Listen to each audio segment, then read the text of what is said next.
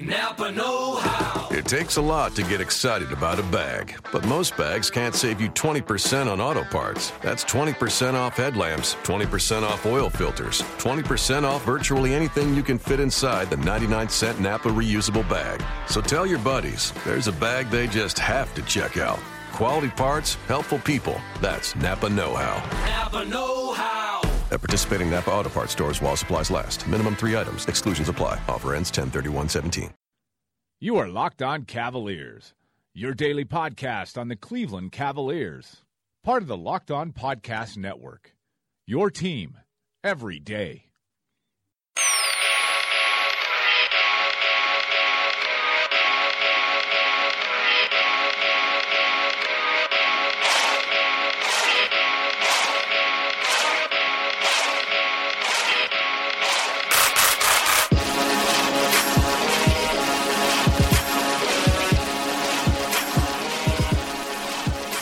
Hey, what's up, everyone? This is Chris Manning, your host of Locked On Cavs, here today with another episode, and today is a Knicks game preview. As I mentioned, we're going to be talking with Jared Dubin, the host of Locked On Knicks, here in a second, but just wanted to give you a quick few news updates before we get into things.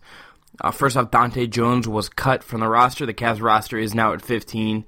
That means DeAndre Liggins is on the team, Jordan McRae is still on the team, Mo Williams is on the inactive list, and he's still around. There's still something to be done there, so don't expect Mo Williams to take up that roster spot for much longer. Just keep note that something is going to happen there. But Dante Jones, a veteran guy, didn't really offer much on the court, but don't be surprised if in a couple months he is back. He's loved in the locker room, loved with his teammates, and it's not a guarantee to me that he's going to be gone for the whole season, in my opinion. And that's just a guess. Don't really know that for sure yet, but that's just a hunch I have about the situation. Secondly, Kay Felder is going to miss today's game. He obviously suffered the concussion, as we talked about on the Sunday news show, but it has not been cleared. That means he hasn't gone through the protocol fully yet. That means he's still having some issues. That means Iman Shumpert is your backup point guard tonight for the Cavs. So that's something to keep an eye on. Something to note that Shump wants that role. He's talked openly about wanting to be that backup point guard and playing more point guards, so just keep an eye out for that. And now, real quick, I just want to give you guys a word from today's sponsor, which is BetDSI.com. So do you love basketball? Are you ready to get into the action? Then you need to check out BetDSI.com. This is a company that has over 20 years in the business. They're top rated. I've played there before. I've bet there before. It is a safe way to do it. And they have a great basketball special going on right now. If you sign up today and use the promo code Cavaliers10, you get $10 free to try their service. They're also offering a 100% bonus on your first deposit. That's right. BetDSI is giving you a $10 free coupon, basically, to try their service, and they're offering you a 100% bonus on your first deposit. If you have any problems, they have great customer service. Your payments, when and if you win, are fast and easy. And there are hundreds of football and basketball wagers for you to choose from. You can even bet on the UFC. You can even bet on the upcoming election. You can also even bet on football, basketball, and other major sporting events as they happen. Virtually, if you want to play something, BetDSI has you covered. So again, go to BetDSI.com right now. That's BetDSI.com. Go there now. Use the promo code Cavaliers10 and get your free wager today. Again, BetDSI.com. It's a great way to bet on anything you want to, and use the promo code Cavaliers10 and start winning today. Hey, Chris, how's it going, man? How are you? I'm good, Jared, man. It's good to have another collaboration show. Yeah, this is we did one back maybe like a month ago, doing overall expectations for the season. Obviously, now we're just going to talk about real basketball, the season opener, which is it's so amazing to be talking about a game that actually counts.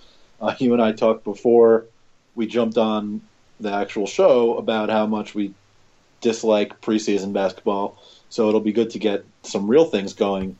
But that's not the only thing going on in Cleveland that night. What's the atmosphere in that city going to be like with, the season opener where it's the team getting their rings of the first Cleveland championship since, anybody that we know's parents were born, plus the first game of the World Series, which they actually moved up the start time of Knicks Cavs for. Yeah. For my day job, normally when I'm going to cover a game, it's about a 10-minute drive into the city. So I would be fine leaving it. I get off at 5, maybe leave at 4:30 if it's a not so busy day, and I can get right into the city, get parked, get all the availability and everything. Today I'm taking a half day because I literally I'm preparing to take 2 hours to get into the city, depending on how crazy it is. That might be an extreme preparation, but it's going to be nuts. I mean, if you haven't been to Cleveland, or the listeners haven't been to Cleveland, Progressive Field, where the Indians play, and the Quicken Loans Arena are basically adjacent to each other. There's like a little gap in between them, but they're literally up on top of each other. There's a big there's a Nike shoe truck there tomorrow. There's a LeBron, literally, when he mentioned the ice cream truck, a Blue Bunny is literally bringing a huge ice cream truck and giving out free ice cream tomorrow. It's just a wacky thing. It's going to be, I think, the craziest day in Cleveland. The last time I was there was 20 years ago. I was there for the 97 All-Star game. Yeah, it's I can't even fathom what it's going to be like tomorrow. The bars are going to be crazy. The stadiums are both going to be sold out, I'm pretty sure. I mean, I didn't think anything would ever honestly overshadow a ring night in Cleveland, but if they're going for a second one, I mean that's a pretty good thing that can overshadow it a little bit. The only thing that would be cool is if they could somehow, because he's just such a perfect fit for a first pitch, and they're having Kenny Lofton, so that's good too. But if they could somehow like sneak LeBron over to Progressive Field real quick, have him throw out a first pitch, and then come back, that would be like let everyone go crazy. I mean, he's not gonna go crazy in the regular season anyway. So two things about that. First of all, Kenny Lofton, that's a great job that they got him. Second of all, I think it's nonsense that LeBron has adopted the Indians for this championship run. He's a Yankees fan. Everybody knows he's a Yankees fan. He wore a Yankees hat to what used to be Jacobs Field and was very open about, I am a Yankees fan and I'm not going to change just because I'm playing in Cleveland still. I think it's nonsense that he's adopted them for this run. He's kind of Drake-ish in that way. Right. And second of all, I saw on Twitter yesterday, Darren Rovell tweeted out that there is a Days Inn 5 minutes away from downtown Cleveland that usually charges $79.99 a night, and for tomorrow night was $875. Yeah, this is like the RNC, but even nuttier, I think. It was crazy here when the RNC was in town, and this is people are actually excited about this going on instead of being very apprehensive of, of the RNC. There's not as much risk of a riot, I don't feel which is crazy. Yeah, I mean, if both teams win, everything is on the table. But it's going to be a night that I really cannot wait to just see in person and just see the atmosphere beforehand. I mean, this is literally what Cleveland has been kind of wanting for years. They wanted the title, and we all saw how the parade was. This is not quite another title parade, but it's going to be something kind of close, I think. Will J.R. Smith be wearing a shirt? I think that's sort of the most important question. I kind of hope he doesn't. I hope he plays into the leans into the curve a little bit and comes out during warm-ups and just even if he gets fined, just embrace the moment a little bit. And he's also a Yankees fan, and he's literally he's loves Carlos Santana. Carlos Santana is J.R. Smith's favorite person besides his own family members, based on how much he posts about Los on Instagram. It's kind of amazing. I know he always warms up wearing full sweatshirts with the hood tied over his head so he can work up a really big sweat. I feel like he needs to come out in that shirt of shirtless J.R. Smith just for tomorrow night. That would be incredible. Yeah, it's the whole night tomorrow. I mean, if they just lean into every little bit of it, I'm really here for it. Yeah, I'm interested really not just because it's the season opener and that's a big game and it's Knicks Cavs and that should be, LeBron Carmelo is always a big game. But, 2 years ago when these teams played the home opener for Cleveland, everybody thought the Cavs were going to sort of walk all over them. The Knicks were not expected to be a good team. The Cavs were the super team getting back together. And the Knicks somehow came out and won that game, and that was sort of the high point of their entire season. Carmelo hurt his knee in that game and wasn't the same the rest of the year, and everybody knew he was hurt and needed to sit out. And speaking of that game, obviously they're going to play tomorrow night, so I feel like that's as good, or sorry, tonight by the time you're listening to this. I feel like that's as good a place as any to transition into what we actually expect from these two teams when they meet tomorrow. Obviously, the composition of the Knicks is a whole lot different from the time they played Cleveland in that season opener or home opener a couple of years ago. And the Cavs have a couple of the guys that were on that Knicks team that beat them, in J.R. Smith and Iman Shumpert. What do you expect? Let's start with when Cleveland has the ball. What are the important things to look for, whether it's between the inner team dynamics of Cleveland or the guys that are guarding them? I think the first place I'll start is effort level. I think not just tomorrow, but obviously the whole season, I think the Cavs' success is going to be somewhat determined by how much effort they play with on a night-to-night basis. But I think tomorrow is a special case because that's going to be such an emotional night. LeBron is a guy who really feeds off emotion. He's a guy who, he's not someone who's going to really ignore the moment of that ring ceremony tomorrow night, I don't think. I don't think that the weight of that is lost on him at all. For guys like Kevin Love and JR, and I think even Kyrie, who is maybe more of isn't really built that same way, I think they're all just going to be, you have to be affected by that moment if you're human. Like, it's just going to be such a special moment. I don't think there's a chance that they don't come out a little off because of that. So that's where I would start, and then I think from there, you look at what kind of offense are they going to run? Is there any changes from what we saw in the playoffs? Is it still very ISO pick and roll heavy with LeBron and Kyrie? Do they do some of the things they did in the finals on a smaller level where they hunt down a guard with LeBron in the pick and roll? And what kind of role does Kevin Love play? I mean, those are sort of the things I look at, and I want to also see because of the news that Kay Felder's not going to play. They haven't made a deal for a point guard as we record this. Iman Shumpert's the backup point guard tomorrow night. That's going to be interesting to watch. And someone who watched the Knicks, Knicks fans know exactly how playing Iman Shumpert at point guard works out. Not great. The word you're looking for is not well. I think that the point you brought up about the way they ran their offense in the finals and attacking somebody very specific with pick and rolls, that makes a whole lot of sense to do against the Knicks. Like, if they can put Rose and Carmelo in LeBron, Kyrie pick and rolls as many times as possible, that is something that I think is going to work out very, very well for the Cavs. Yeah. I'll ask you this. I mean, kind of this is where I wonder. I mean, what are you expecting out of Rose?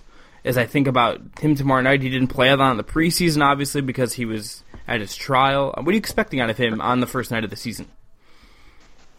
No idea. Anything and everything is. They really didn't play. He's played with these guys a grand total of one time. No one didn't play in that particular game at all. He barely got any time. With Kristaps, it's like maybe the most important guy for him to play with.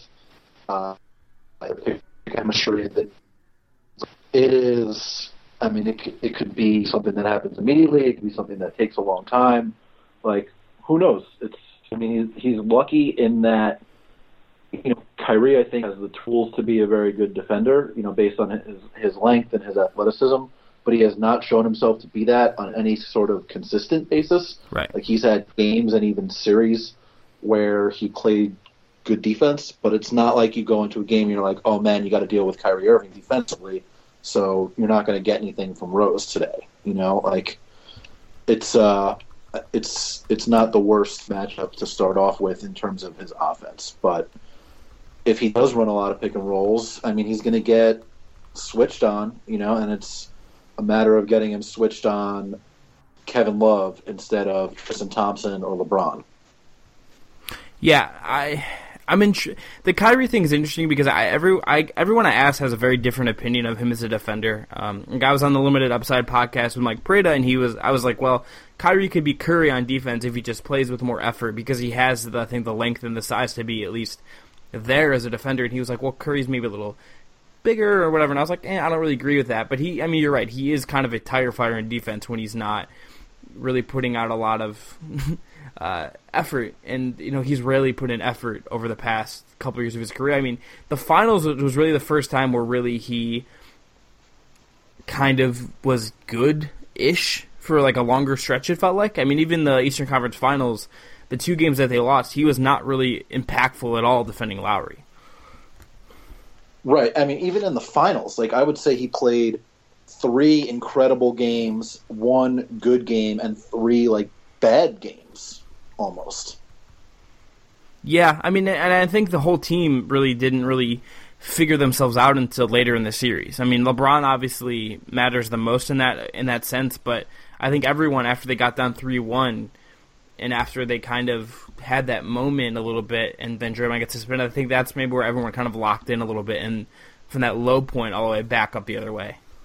Do you think that they can carry that? I mean, it's such a different thing locking in to play defense for the last 3 games of the NBA Finals than, like, granted it's the season opener, but then locking in to do it against like a fringe playoff team in the Knicks. You know, like I know it's ring night and it's the season opener and it's LeBron and Carmelo, but it's a totally different thing going against like, and I hate this construction that everybody says all the time, but a 73-win team with the unanimous MVP. Like it's so different getting yourself up defensively for that game than it is to play the Knicks. You know, like I'm very curious to see if they maintain, you know, their defensive intensity and integrity that they showed, not just, you know, in the finals, but throughout the playoffs as a whole. Yeah, I think there is a chance that they do have it tomorrow night because of the ring night, and they want to kind of feed off that a little bit after they get their wits about them. But also, I think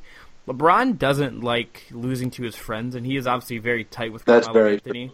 And I feel like if LeBron comes out and he's going at Carmelo and he's defending Carmelo and being active against Carmelo, and LeBron also is kind of he's a showman. I mean, he didn't play much in the preseason, but he played in Columbus, and he loves playing in Columbus because he has this attachment to Ohio State. He likes that environment, and he put on a show in a meaningless preseason game. Tomorrow night, if he wants to go at Carmelo and he wants to just make that night a perfect night, I think he can go ahead and do that. And then if he does that, that sets a tone for everybody else. Right. And look, nobody can guard LeBron. It's just not possible. Like, you can make things slightly more difficult for him, like some people have been able to do, like, you know, Iguodala or Draymond or Kawhi or Kevin Durant occasionally have been able to do. Carmelo, not necessarily a guy that is able to do that with any consistency. I feel like he might see a bunch of Lance Thomas, who in the past has shown at least an ability to make him work. You know, it's not like he holds him down or anything, but a couple of years ago, that was sort of the way that Lance played himself into a regular role with the Knicks. Was like there was a few game stretch where he guarded LeBron and like James Harden and Kevin Durant, and it was like, oh, this guy can actually play a little bit of defense. And then last year he took that up, you know, a little bit more. How do you think? I mean, obviously LeBron would be able to take advantage of either of them, but I mean, you would obviously rather him be guarded by Carmelo almost, right? Like, yeah, that I think seems so. to be far preferable. Yeah, I think so, and I think that. I think with this matchup, it's LeBron's going to be able to do a lot of what he wants, and that sort of impacts the game in a way that I don't know how the Knicks really counter that, unless, you know, LeBron has an off night, because there are nights where if he's not playing at the level he wants to, he just has an off night like every player does from time to time.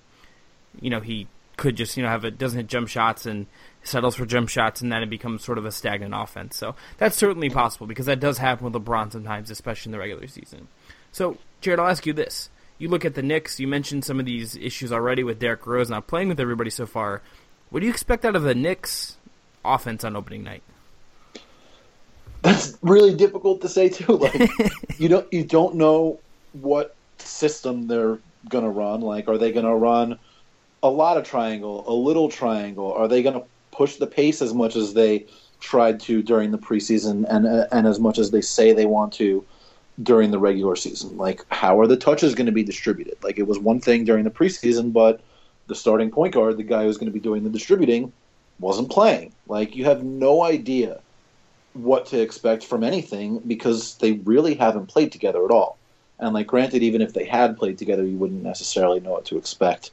Right. But, I mean, you're going to get, obviously, a lot of Carmelo on the block, on the wing, some Rose and Kristaps pick and roll, some Jennings especially, I think, and Kristaps pick and roll. Like, they worked very well together, I thought, during the preseason. And Hornacek has said that he's going to take Kristaps out about 6 minutes or so into the game and then bring him back in so he can play with the second unit more, which I think should be beneficial both for him playing against backup big men and probably as a center, and should be helpful for Jennings as well, just because of the gravity Kristaps has when he comes around that screen on the pick and roll. And Jennings is a guy that really needs that extra space because he's so small.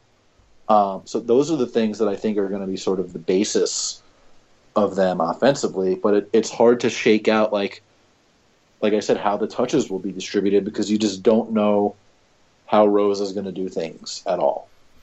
Yeah, that to me is how I look at them, because I like I really do. The more and more I've thought about the Knicks, I like some of the things that they have. I think Carmelo forever is he's a great scorer, and you can never take that away from him, even if you think he has all these other flaws, some of which are valid. I love Kristaps. If Joakim Noah is healthy, he opens up some fun things, but that's obviously an if. Courtney Lee is mad underrated. Courtney Lee is awesome, and he fits really well. I've said multiple times, he is the guy that made the most sense for them to get, just based on the composition of the rest of the team. What they needed between Rose and Carmelo more than anything else was a low usage, high efficiency guard that could defend multiple positions, and that basically is the exact description of Courtney Lee's career. Exactly. I like some of the other guys on the Knicks roster. I'm a Maurice Endor stan because he went to my alma mater, but I love Maurice Endor. I think I really, really think he's going to be good, and I was glad he stuck. But you're right. I mean, you look at the main guys in that rotation, and you look at the Derrick Rose thing. I almost am more partially because I think Brandon Jennings is maybe sneakily better right now, and he's just kind of more fun. I kind of just am worried to see what that offense looks like. And Kristaps, if Kristaps and Carmelo both have big nights, though, I think maybe that takes away some of your concerns, because at least if they're having these really productive nights, especially if it's Kristaps and he can take on a bigger role, maybe that lessens some of the issues that you see with the Knicks offense, because he could be a guy that can cover up flaws of other players if he's playing at the best of his abilities. Yeah, I mean, look, that's sort of the saving grace, I feel like, for the Knicks, is that they have these two guys that if they're on, then the Knicks should be in games. If Carmelo and Kristaps are playing well, they shouldn't get blown out really by all that many teams. The Warriors could still blow them out. The Cavs are another team that, even if those guys are on, could still do it. San Antonio, maybe the Clippers, but they should be able to compete with anybody almost if those two guys are on. And you would hope, based on their talent level and their progression and the fact that Carmelo's been doing it for so long, and Kristaps you expect to be doing it for a long time as well. If you get those two guys playing well, even with the Cavs, they should be able to compete, not necessarily win. You could have those guys play well and still lose, because that team is just so much more talented overall. But, I mean, that's the luxury of having two players like that, is, if they play well, it gives you a chance. Yeah, I think that's right. I think at the end of the day, if you have really good players, even if it's on a flawed roster, that's going to help on a certain level. That matters more than almost anything else, just because stars in a star-driven league matter more than anything. They're the ultimate currency. They are the ultimate cover-up for your mistakes. And let's say Derrick Rose isn't a great fit, and let's say he really struggles. You can at least, in theory, do some things with him and Kristaps in the pick and roll that at least can be somewhat effective, especially if Kristaps is progressing at the rate you'd hope he would. Right. Speaking of KP, though, what do you think of the matchup with him and Kevin Love? Love was one of the guys that gave him a little bit of trouble last year. Perimeter-oriented big men were sort of the guys that he struggled covering the most. Mm-hmm. Love and Draymond Green are the two examples that come to mind off the top of my head of that him the most trouble. And that's something that you would hope that he's not necessarily rectified, but at least alleviated a little bit. What do you think about that matchup? It's interesting because I think it's the right person. First, it's the right person to put him on, because I feel like having Noah deal with Tristan Thompson is at least better, at least in theory, in terms of where they're going to fit on the floor. I think that the telling thing is really going to be what they do with Love tomorrow night, and because he could just be on the perimeter like we've seen him be, and really struggle there. and make Kristaps be put in those situations you don't necessarily want him put in. But do you think he would do better maybe if Love is getting post-ups? Because he's taller than Love, he's bigger than Love. Maybe he can give him some issues there. Do they attack him in the pick and roll with Love and LeBron? Is that something they do? It'll be interesting because I feel like in year 2, if he, he's learned a little bit, because barely any NBA rookies are at least passable at defense. That's just a thing. Kristaps is no different. He's struggled on defense at times. But Love's a guy that he's not quite as athletic as some of the other, maybe more perimeter-oriented power forwards. And there are times where he is stationary. But I feel like if the Cavs make Kristaps move his feet and maybe do some interesting things where they attack him, that's a way to have success there. But I feel like if you're going to... The one thing you remember, I think last year's Kristaps... Well, it was last year, but I think it was Kristaps on Love. When they played the Cavs, he dunked on Love, got a board over him, and had some moments against him. But, I mean, I think the question is, do you think Kristaps is capable of just kind of handling some of the basic things they're going to throw at him, if it's a pick and roll, if it's him spotting up and rotating? What do you think causes him problems when he's defending guys like Kevin Love? Yeah, I think the more troubling thing for him was when he had to help into the paint and then recover to his man who was acting as a shooter and then contain that guy off the dribble. Like, that was what gave him so much trouble with both Draymond and Love. Like, more than guarding the pick and roll himself, it was when his man wasn't directly involved in the pick and roll and he had to act as the help defender and then get back out to his guy. Like, that was the thing that gave him the most trouble. Love gave him a pump fake and drove by him like a few different times in the game at the Garden alone. And Draymond must have done it like 7 or 8 times in the same game.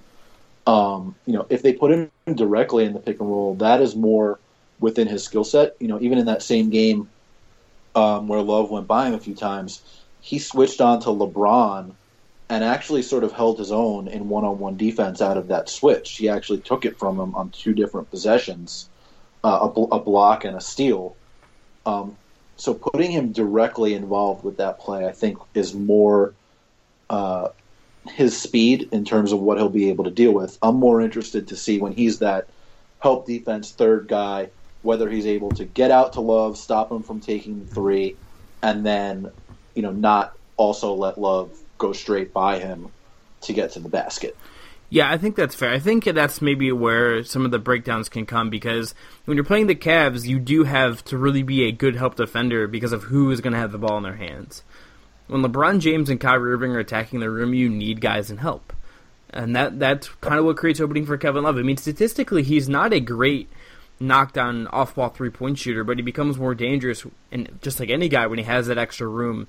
And Kyrie and LeBron create problems for defenses. And if you look at the Knicks' defense, Kristaps is going to have a huge role because, you have to maybe think Joakim Noah is not going to be the best version of Joakim Noah. He hasn't, I don't think he's had any injuries in preseason or anything like that, but you think about his... the hamstring. Oh, he had a hamstring. So he's not coming in maybe at 100%. You think about the issues he had with the Bulls. You think Kyrie and LeBron are going to get run at the rim. Kristaps is huge in deterring that because of his size, because of his length. But if he has to account for Love, I think I see what you're saying, that he can be put in these positions where he might struggle with Love when I think athletically he definitely matches up fine with Love. Love is not exactly a freak athlete by any means, but I think maybe you're right. It's the positioning in that matchup. Right. And look, he was very good at help defense on drives last year. He got a bunch of blocks. He was among, the top half or third even in the league in terms of the rim protection stats in SportView. Like, when he was challenging guys at the rim, he did very well at, limiting them to, lower shooting percentages there than you would expect from them normally. The challenge is being able to do that and also getting to his man on the perimeter. And that's where I think the Cavs have an advantage against them because, Thompson's going to be their primary dive guy on pick and rolls in all likelihood, whether it's LeBron or Kyrie running it. And that's in all likelihood who Noah's going to be guarding. And that's Noah's strength too, is sort of corralling the ball handler coming around the pick and roll. But you also need somebody to come help off. And if it's Kristaps that has to be in the position to do that, that's good because you want him at the rim. But either somebody needs to be prepared to rotate out to his guy, or he needs to close out quick but also under control, which is something like if you had to pinpoint one thing that he struggled with defensively last year, that was it. Yeah. And I think that's interesting to watch. A summer of learning. If Jeff Hornacek, maybe he can learn something from him because maybe it's a more stable coaching situation this year. And even just having Joakim as a mentor probably should help at least some there. Joakim's he's definitely not peak Joakim anymore, but he's still a guy with a ton of knowledge, a ton of experience, and who was part of some really great defenses with the Bulls, so maybe he can help there. So I'll ask you this: I look at the Knicks defending the Cavs. I obviously think there are some issues with how they're going to be able to defend the Cavs because of LeBron, but you look at Kevin Love, I guess, and we already talked about him a little bit, but you look at him and Kyrie as a duo. Who do you think of those two is more dangerous to the Knicks defense? Oh, it's Kyrie for sure. Their point guard defense, no matter who is playing point guard, is going to be bad. Derrick Rose, Brandon Jennings, both subpar defenders with, Rose has a bit more size than Jennings does. Jennings is very small. I know he's worked incredibly hard defensively during the preseason and sort of created some stuff in the backcourt.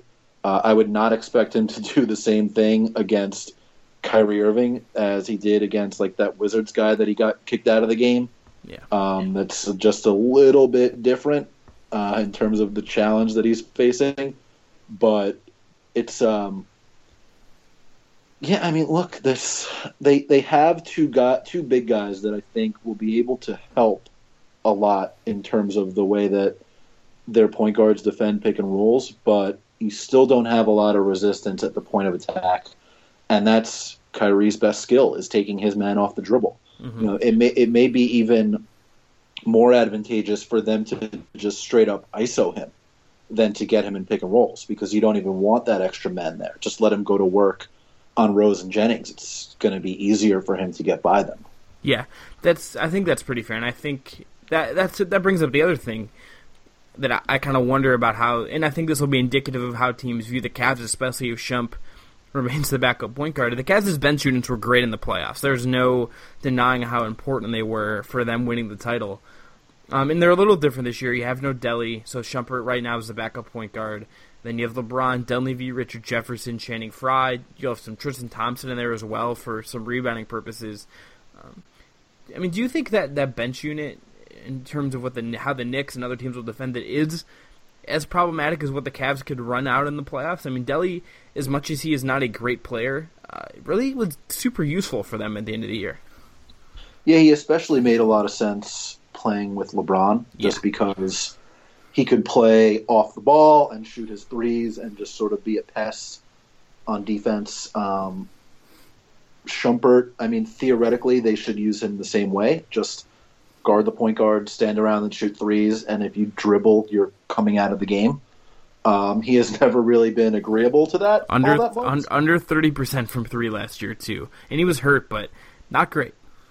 Right. I think their bench is maybe worrisome when they get into the playoffs, not necessarily against a team like the Knicks, who has a ton of question marks on the bench as well. A lot of people are talking about how the Knicks are so much deeper this year because it seems like they have a lot of options. To me, it seems like they seem deeper because none of the options is necessarily better than any of the others. So it seems like they have a ton of guys to choose from. Yeah.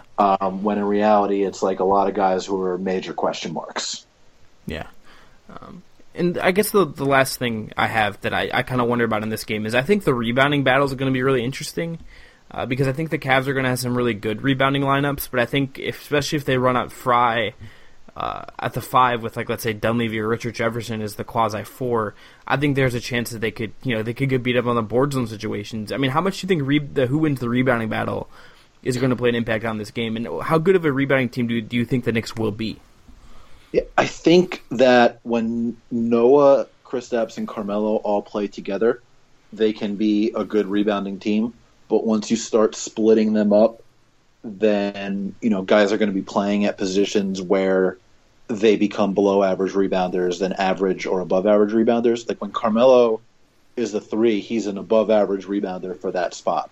You move him to power forward, all of a sudden he's an average rebounder. Kristaps last year, the Knicks rebounded very well when he played with Robin Lopez, but did not rebound nearly as well when he was the center. I think that they'll get a little bit better in those situations this year, just because he'll know what he's doing more, and he'll have more muscle added on, and he'll be stronger.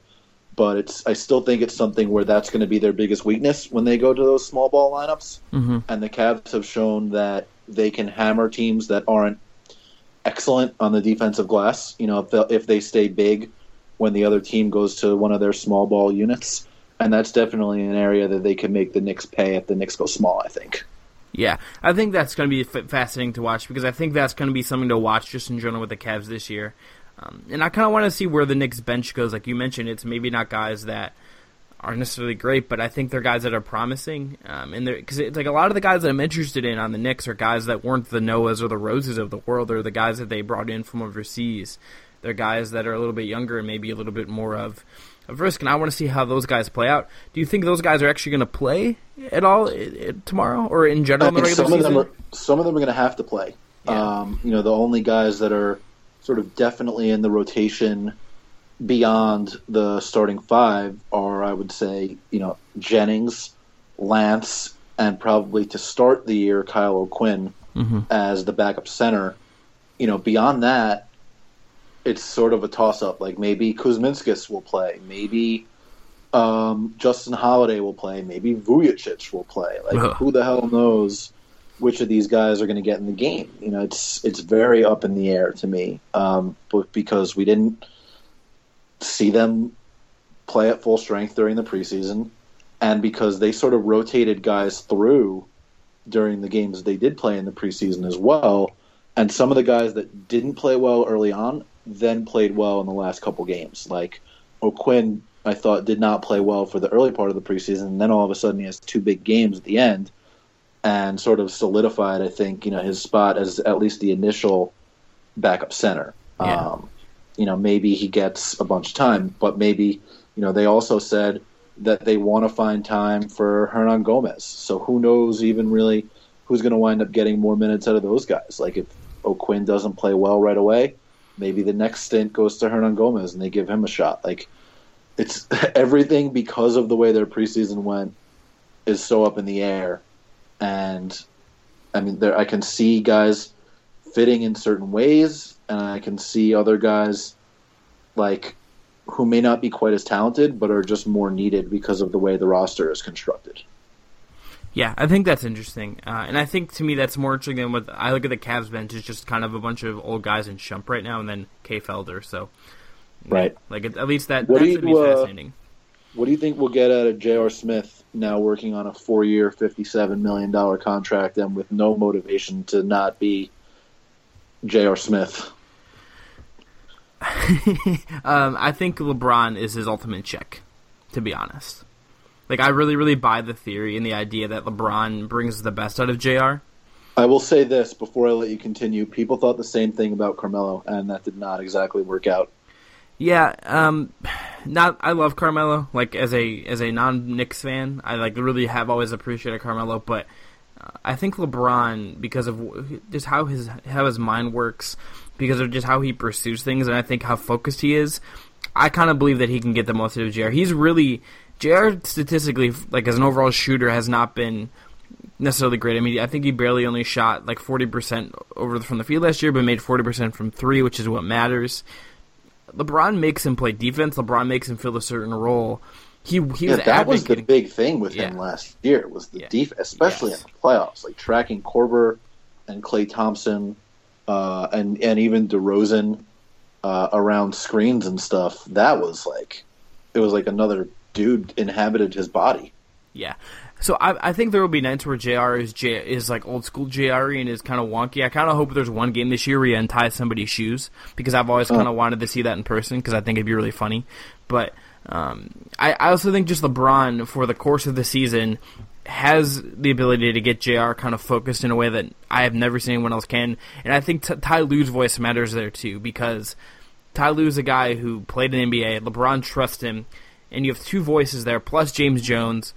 And I wouldn't count Dante Jones not coming back. I wouldn't shock me if he was back in the locker room in 3 months or something like that, or at least is around the team. I think there's enough voices there, and structurally David Griffin has a very strong voice in that locker room too. I think there's enough structure there, in theory, for at least the first couple years of this deal, the first 2 years of this deal, to really maximize JR. But I think that, again, there will be nights where JR, because there were some times last year where he kind of was disinterested a little bit, and maybe he was taking some kind of junk threes. James Jones, by the way, one of my guys. He's the nicest NBA player I've ever talked to, and that's not like a new take because I think a lot of reporters have said that, but just the nicest guy. Look, that's how they educate people at the University of Miami. Yeah, fair enough. Everyone that's ever went there is a great guy. That's not true at all. The Rock went there, I think, so you're good. Like, that's enough. The Rock did go there, man. He played on the same defensive line as Warren Sapp, which was very cool. Yeah. That's as good a place as any, I feel like, yeah. to wrap things up. Chris, thanks for coming on, man. We're going to talk again after the game on Wednesday to talk about whether we were right or wrong about all the stuff that we just said about what might happen in this game. That's going to be good times. I'll talk to you then. Yeah, talk to you. Thanks, Jared. No problem, man.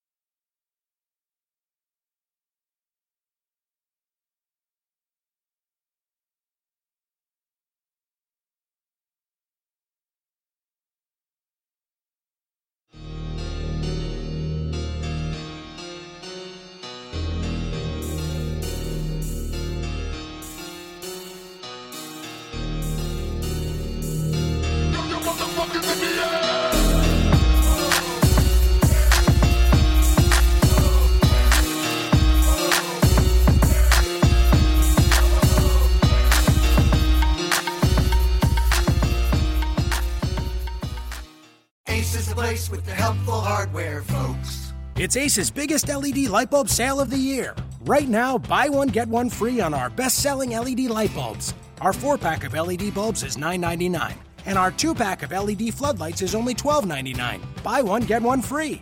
There's no limit on how much you can save, so stock up now. Hurry in. Buy one, get one free on long-lasting 10-year LED bulbs now through Monday, only at your neighborhood Ace. See participating stores for details.